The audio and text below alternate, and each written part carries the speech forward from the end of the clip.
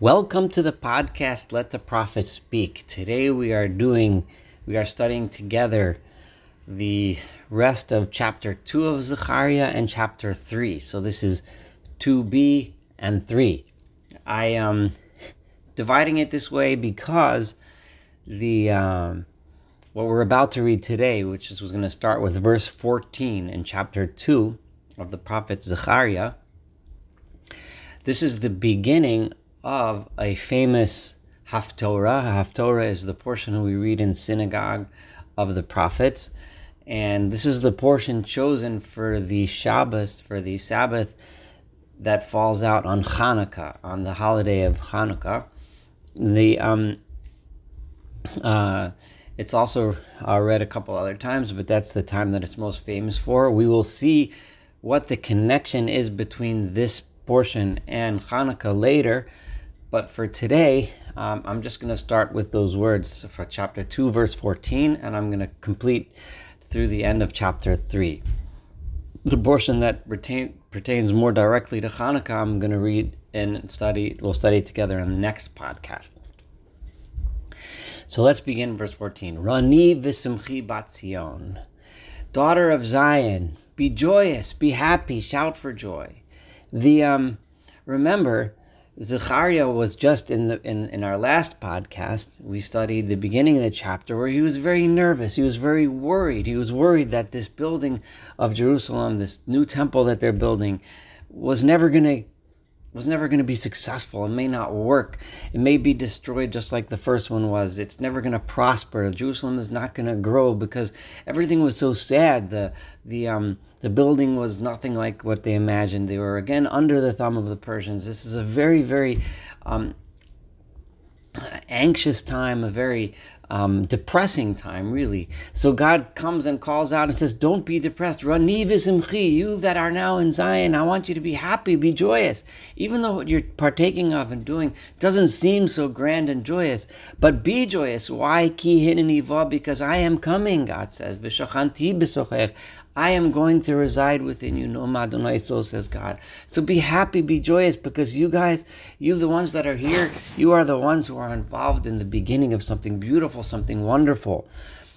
Remember, we emphasized before, and I'm going to emphasize again, that the potential that the people had here was endless. God had declared Zerubbabel, who was the king, not the king, who was the descendant of the Davidic kings, who is now just the governor of this province, was and can be and had the potential to be the Messiah himself. Redemption was at hand. Yoshua, the high priest, could have been the forefather of high priests for generations in the new temple, the final temple, and unite the entire world underneath this great and wonderful and beautiful redemptive process that can begin right now, right here. And Zechariah here reminds us of some of the prophecies now of Isaiah in verse 15, the beautiful visions of Isaiah of the entire world. V'nilvu goyim rabim, many nations are going to come and attach themselves El Adonai to God bayomu on that day. V'hoyu, and they, all of them, all of those nations will be li la'am, for me, for a nation. This is going to spread the entire world. Many nations are going to join, and they're all going to be my nation. It's not just going to be Judea. It's not just going to be the Jewish people, but the vision the vision of Isaiah of the entire world joining and becoming one nation under God is going to be V'shachanti b'socher. I am going to reside among you.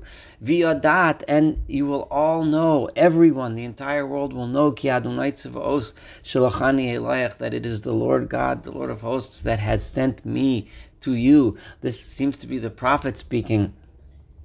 When this vision happens, you will all know that I have been bringing you this vision from God himself. So this is this beautiful, wonderful vision. It's here. Be happy, be ready, because it's coming. We can do it.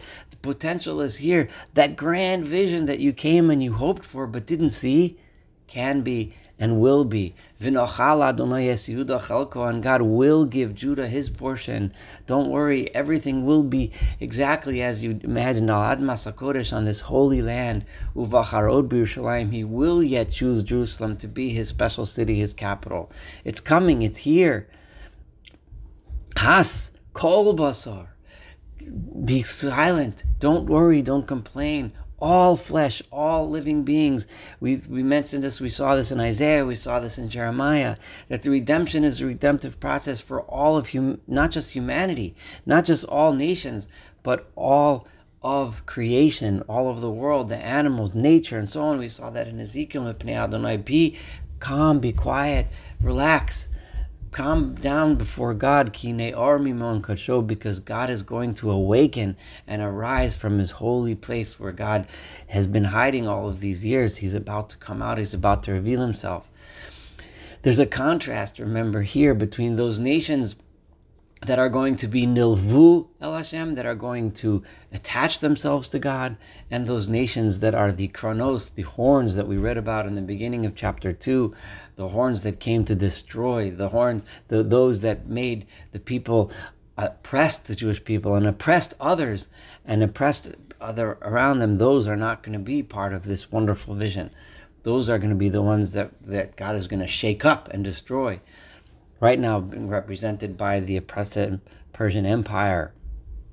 Now we're going to go into chapter 3, but in the Haftorah, this is a continuation, so I'm going to continue into chapter 3, and we'll read all of chapter 3. But before I read the verse, try to imagine for a moment, here is Zechariah, here is the prophet. The temple has just been built, but it's a sad, sad building. It's small, it's broken down, it's hodgepodge put together with spare parts. There's all the gold and silver and grandeur and beautiful height of the building which it had in the first temple was just simply not there. Zechariah is the prophet. Haggai was here at this time. He was prophesying and trying to encourage the people and give them hope and tell them that this has the potential to be the ultimate redemption. And the two leaders of the people at the time, in addition to the prophets that we're reading now, were, of course, Zerubbabel, who was the governor of the province and the potential king, the potential Messiah, and Yehoshua ben Yehotzadok, the high priest, the Kohen Gadol. Yehoshua ben Yehotzadok represents the people's their service to God. Yehoshua ben Kohen Gadol is the one who's going to lead the people in purifying themselves. He's going to lead the people in the temple service to get rid of the people's sins, to bring the people closer to God, to pray, to serve, to worship. That is what Yehoshua HaKohen HaGadol, Yehoshua's job was. However, Yehoshua and the people themselves are a small remnant that has just been through years and generations of exile. They come with all of the baggage that exile comes along with them. I'm going to tell you right now that in this chapter there are many different interpretations and commentaries, and all of them are beautiful in their own right. I'm here picking and choosing among them and finding the one that I feel and believe that speaks closest to me, and I feel is the closest out of the text here. That Yehoshua here, and I know that Talmud has interesting interpretations of what's going on here, and all of them are beautiful, wonderful, and important. But again, as we've seen in Zechariah, Kipatish Yifotzei Tzela, the Torah has many. When you smash open the rock of Torah, it breaks into many parts. Each one carries its own truth. So follow along with me as we read Yehoshua representing the people in their relationship with God. That's what Yehoshua's job is. His job is to bring the people closer to God through service, through worship, and to lead them in the process of, and this is very, very important, in the process of finding atonement, finding purification. This is what the process in the Beit HaMikdash, in the temple, is about, bringing the sacrifices to God and going through atonement, going through admission of guilt, going through the process of vidoy, the process that we're all familiar with on Yom Kippur, that the Kohen Gadol's job was to lead the people in achieving atonement before God and achieving purification, getting rid of the filth that sticks with us, that stays with us, especially after all of these years in exile, after all of these years without a temple. So God showed me that vision of Yehoshua, the Kohen HaGadol. This is verse 1, chapter 3. Omeid lifnei malach Adonai. He's standing in front of the angel of God, V'hasatan, and there was an accuser. There was the prosecutor, Omeid al yamino, who was standing on his right side, the sitno, to accuse Yehoshua, to be the one saying, who is this guy? What is this guy? Who's he worth? Look at him. Look at his filth. Look what he's dragging in. Yehoshua and all these people, they're bringing in all of these sins, all of this filth, everything that they've gathered and everything that's attached itself to these people and to Yehoshua, who's representing them in front of you. He wants to get purified. Please don't translate this Satan as Satan. I think that it's just an awful translation. This has nothing to do with some image. Just banish from your brain the image of some sort of evil angel. Judaism doesn't really support that, and that's not what this verse is saying. A Satan, and we find this throughout the Torah and throughout Tanakh, when he uses a Satan as the accuser, as the prosecuting angel. And for when you're standing in front of God in judgment, there's prosecutors and there's defense attorneys. There's those things, that the guilt that we bring to God, the guilt, the things that we did wrong, the things that we are ashamed of, that stand there. Those are telling God, look at this person, look what he did, look what she did, look who he is, who she is. And then there's the defender saying, no, look how pure this person is. The person wants to do better. They want to purify.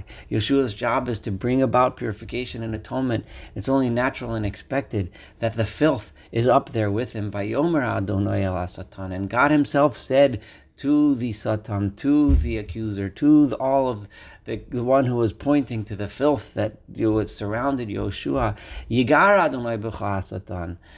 God is now yelling at you. He's screaming at you. Who are you? This dirt, this junk, this is nothing. V'yigar Adonai b'cha. God is yelling at you. Get out of here. Get this dirt out of here. Habocher b'Yerushalayim. God is the one who chooses Jerusalem. Don't tell me that Yehoshua has no right to come here to Jerusalem and rebuild the temple and lead the people towards purification and atonement. No, I choose Jerusalem, God says. It's time now for purification to occur. Remember the image, remember the environment that we're living in. Zechariah is seeing this vision and seeing no. He's worried. Maybe it's not the time. Maybe we have sunk to such a low level that our little temple, our nothing that we built out of scratch, and we're suffering on a thing. Maybe that's because we're not worthy of it. But no, God says, I am choosing Jerusalem. Halo ze ud mutzol me'esh. These people, this is not filth. He is a brand, a coal that was rescued from the flame, who was about to be consumed by the flames of exile, about to be consumed by the Babylonian exile, by the Persian exile. But I rescued him. And brought him here to Jerusalem because I chose Jerusalem, and I want Yehoshua, I want this Kohen Gadol, I want this high priest to be able to achieve purification and atonement in this new temple. But Yehoshua was standing there in verse 3, he was standing there with dirty, filthy clothing, full of all of the filth and dirt that he dragged in with him from the exile, and he's standing there before the Malach. What are we going to do with all this filth? And God says, Vayan. And he answers, the angel of God says, Vayomer, Elohim lefanav. He says to those that are standing before him, Leimar, Hasiru habegadim atzoim me'elav. Take off those disgusting clothing, those garments, those disgusting garments full of junk, full of gross, full of filth. Take them off. Vayomer elav. And he said, Re'eh, look. The angel that listened to his instructions, presumably this was that accusing angel, the Satan himself, the one who was the accuser himself, said, Re'eh, look, Evarti me'alach avunecha. I have taken your sins away from you. I have cleansed you. It's purification time. V'albeisho samach latzos. I have now dressed you up in nice, fresh robes with which you can go and serve before God. For Omar, and I said, this sounds like the prophet himself saying, or this could be the angel of God who is standing there, said, Yasimu tzanif tahora osho. Now put a beautiful hat, a turban upon his head. A tzanif reminds us of the language of a mitznefet. The mitznefet It's the same root. That's the hat that the priest wears when he does the service in the temple. Take a pure one, a tahar one, that's tzanif tahar, put it upon his head. Vayasimu, and then they, the assembled angels, even the accusing angel, went and they placed tatzonif tahar, the pure hat, the pure turban on his head. Vayalbishuhu bagadim, and they dressed him up in nice clothes. Malach Adonai omeid, and the angel of God was standing there. And now that this was, now Yoshua was purified, the filth of the exile is taken away, Yoshua now can go and lead the people in their process of atonement and purification. Vayo'ad malach Adonai b'Yoshua lemar. And the angel of God now gave Yoshua the following command. He said, this is your job. I've purified you. I've taken you out of exile. Ud mitzal me'esh, I saved you from the burning flames. But this is what you have to do in order to make sure this happens, this works, and that your mission is filled. What is your mission? Kol amar Adonai tzvos. This is what the Lord God says, verse 7. Im bidrachai telech, if you go in my ways, you follow my ways.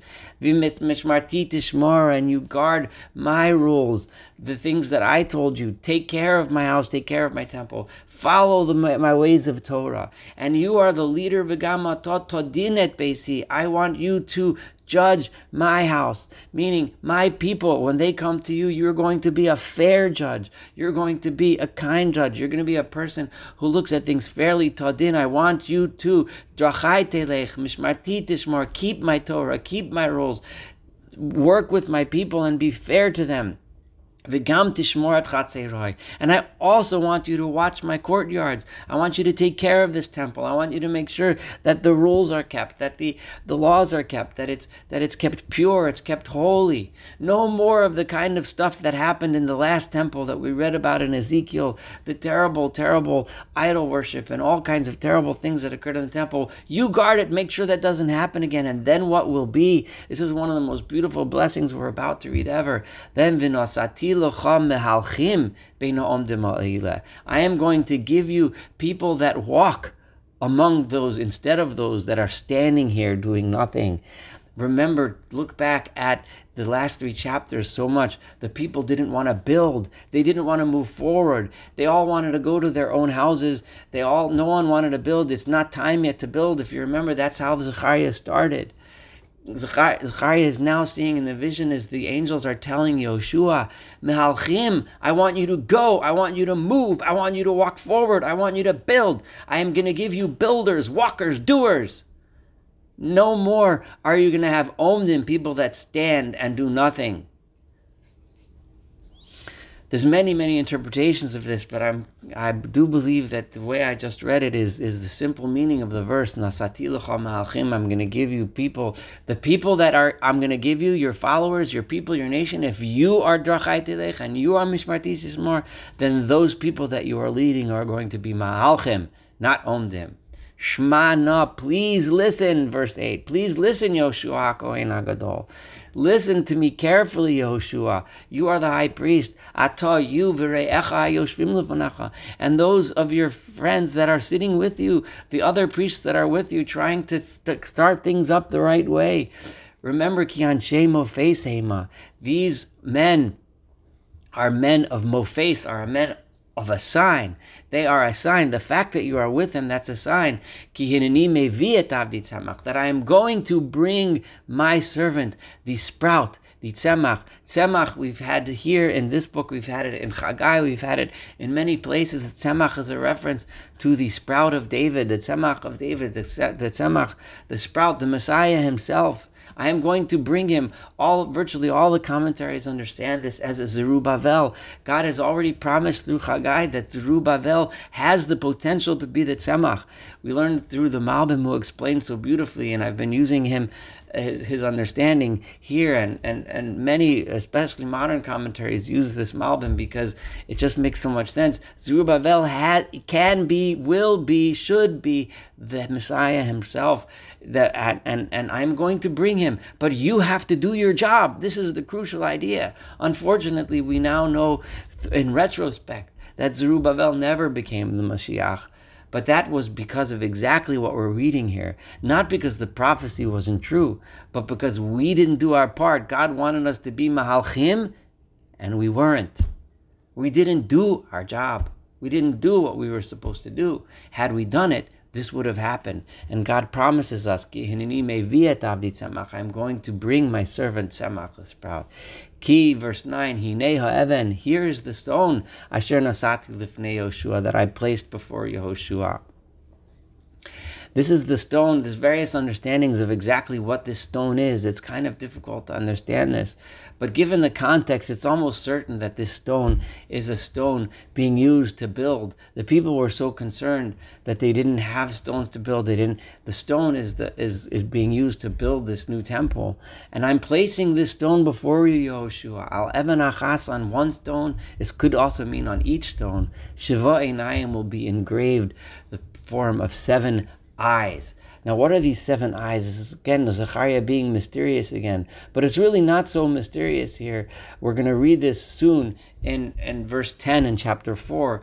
V'ra'u et even habedil biyad Zerubbabel. They will see the stone, the special stone in the hands of Zerubbabel. Shiva ele einei Hashem. These are the 7 eyes of God. So we're going to see, this is the same stone we're talking about here. On one of these stones, there's going to be 7 eyes, which represent the eyes of God. Now, what does this mean? Hineni mifatech pitucha, God says, I am the one who is going to make these engravings. Presumably this means I am going to engrave 7 eyes on the stone. Whether this is metaphorical or actual, it could be there actually were 7 eyes. We do know from archaeological evidence that the images of eyes was an image that meant image of wisdom, and those engravings are found on many stones. So it's not surprising that this image was being engraved on the stones of the Beit HaMikdash. However, over here, this Shiva Einayim is also, remember the vision of the horses. The horses were the eyes and the spies, and I called them the KGB of the Persian Empire. This is what struck fear into the hearts of the people and made them feel like they're under the oppressive thumb of the Persians. When will God redeem us? When will it be the eyes of God that are looking upon us and no longer the sneaky eyes of the Persian Empire? Well, this is what God is promising now. On the stones of this very temple that you're building will be the eyes of God, because it's the eyes of God that are watching you. Hineni, I, God says, mifateach pitucha no'oma Adonai Tzvaos, so says the Lord God himself. I am going to engrave these eyes on the stones of the temple, because it is going to be me that watches you.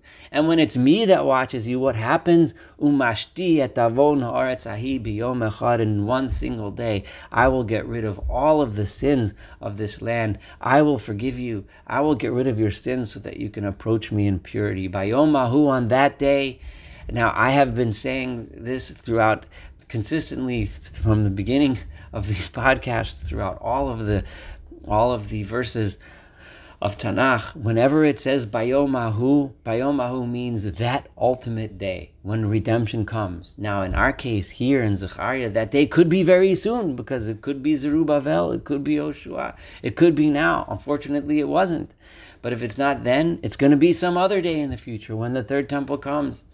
But Bayom Ahu, on that day, Nu'um Adonai Tzvaos, so says God, when that happens, when the sins are gone, the people are purified, what will be then? Tikra'u ish l're'ehu, then each man will call out to his friend. All human beings, ish, all people, l're'ehu, to their friends, el tachat gefen vel tachat te'ena, sitting in the shades of their own grapevines, of their own fig trees. They're going to call out to each other in friendship and kindness and togetherness. This is the image that's going to happen on that day. Unfortunately, that day didn't happen in Zechariah's time, but it could have. And Zechariah was telling us, though, that the day will yet come, even if it's not now, but it will come, and it's up to us to make sure it happens.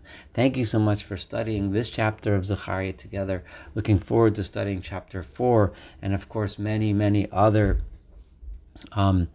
chapters and books that we can study together. Have a wonderful day.